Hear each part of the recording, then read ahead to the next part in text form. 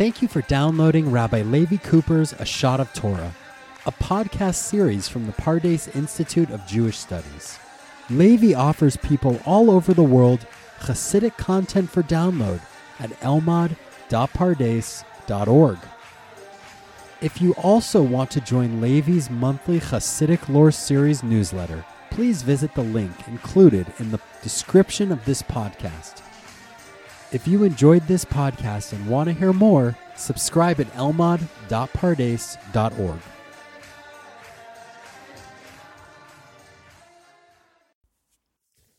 This is Levi Cooper coming to you from Pardes in Yerushalayim, in the shadow of the spread of the coronavirus. The government has issued various directives that include self-quarantine for many people. And in my community in Sur Hadassah, there are a number of people who are self-quarantined. And this presents a challenge for the upcoming festival of Purim, how to hear the Megillah when you're in quarantine. So I issued a series of directives for my community, how to keep the various mitzvot of Purim while in quarantine. Regarding reading the Megillah, I offered two paths. Ideally, a person who is in self-quarantine, that person should read the Megillah for him or herself. For that to happen, the person needs to have a Megillah, a kosher Megillah. And then they need to read the Megillah. Even if they don't know the cantillation marks, they need to read it accurately. In order to read it accurately, they can ring up a friend who can check them as they read it and make sure they don't make mistakes. But as I said, they need to actually have a Megillah. And that may not be as simple as it sounds, because the health ministry has currently said that objects should not be taken out of the quarantine area, which means that even if I give my Megillah to someone who is in self-quarantine at night after I have read, that person cannot return the Megillah to me for reading the next morning. So this maybe isn't a solution for a lot of people. I then suggested as an alternative that our shul would do a live telecast of the Megillah reading, and people in quarantine can listen to the Megillah live. And that is what I suggested to my community. Now follow with me the timeline, my friends, because this raised an interesting question that I'd like to share with you. I wrote those guidelines on Wednesday. I shared them with a number of friends, colleagues, mentors, and then I issued those guidelines to the community on Thursday. On Thursday evening, Chief Rabbi, Rabbi David Lau, also issued guidelines. And the Chief Rabbi's guidelines were different to what I had said. Chief Rabbi Lau, he wrote that if someone is in quarantine, he should find a creative solution to hear the Megillah without leaving quarantine. So far, I felt good. Creative solution. I thought I had found one. But Rabbi Lau continued. He said, someone who lives on a ground floor or on a first floor can hear the reading through a window. On a higher floor, that person can hear the reading of the Megillah by someone else reading the Megillah in the stairwell. Fortunate, said Rabbi Lau, fortunate is a person who undertakes to help others in this manner. And regarding the solution that I offered, Rabbi Lau wrote, one does not discharge his obligation to read the Megillah by hearing it via telephone or radio telecast or TV or any other electronic communication means.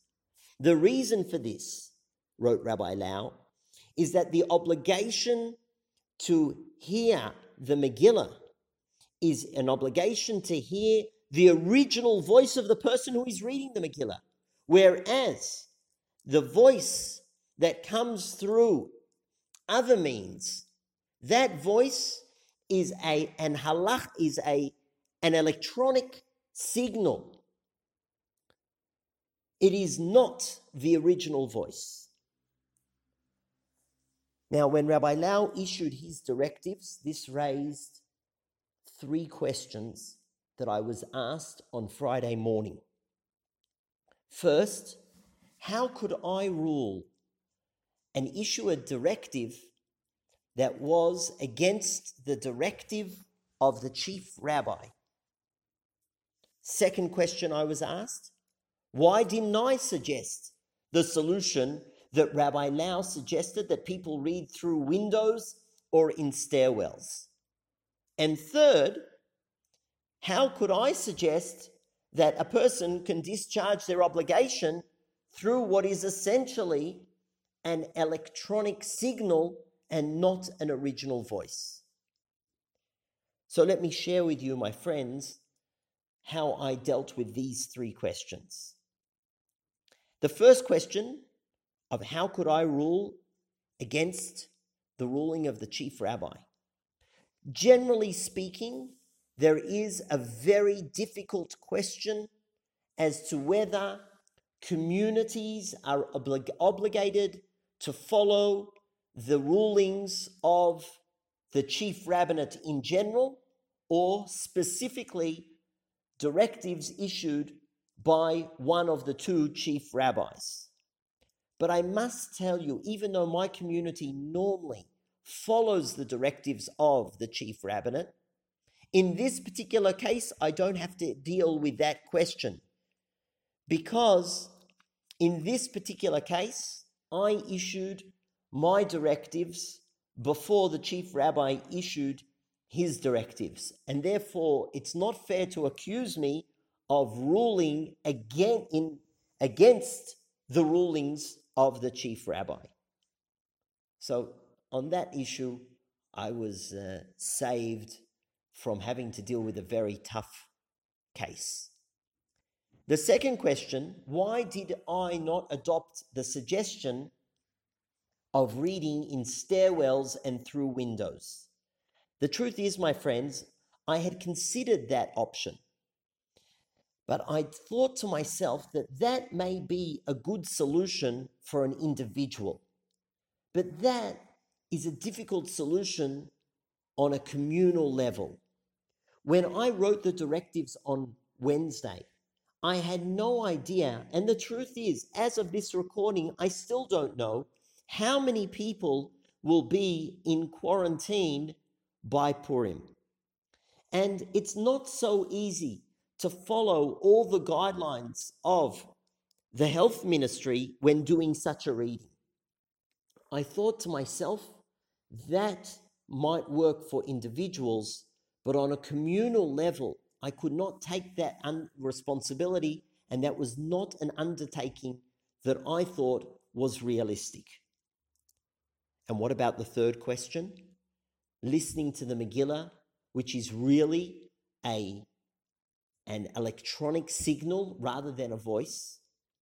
Let me say about this point that I agree entirely with Chief Rabbi Lau that it's essentially an electronic signal, and under normal circumstances, I would have said exactly the same thing, that a person cannot discharge his or her obligation to hear the Megillah via a live telecast.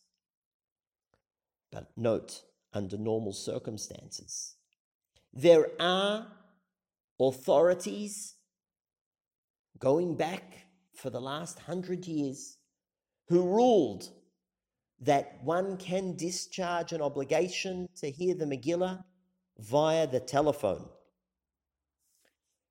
Many later authorities said that the only reason those opinions said that you can discharge an obligation to hear the Megillah via the telephone is because they did not understand how telephones worked.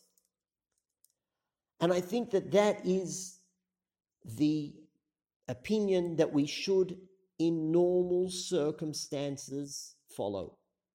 But my friends, this is not normal circumstances. Jewish law preserves minority opinions.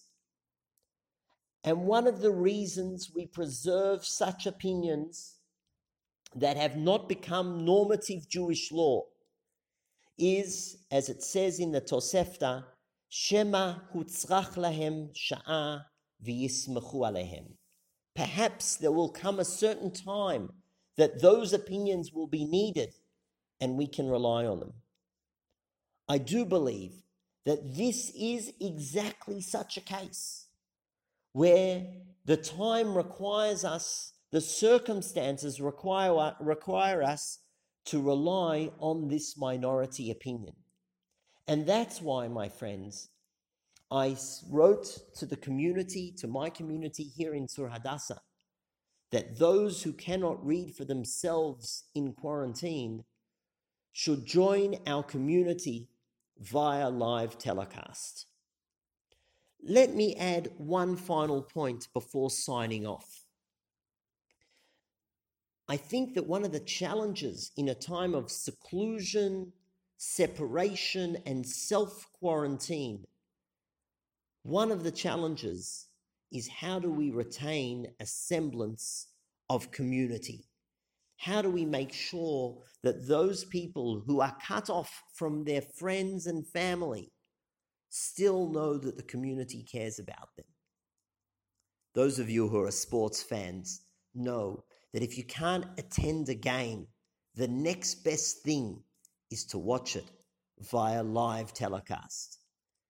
And while this may not be a bona fide halachic consideration, I think on a communal level, a live telecast can at least allow those people in quarantine to feel like they are in some way part of the communal celebration of Purim. That's all for now. Until the next time, to the Beit Midrash! Thank you for downloading Rabbi Levi Cooper's A Shot of Torah, a podcast series from the Pardes Institute of Jewish Studies. If you enjoyed what you just heard, please give us a 5-star review at iTunes or wherever you download your podcast today. We appreciate your feedback and look forward to having you listen again at elmad.pardes.org.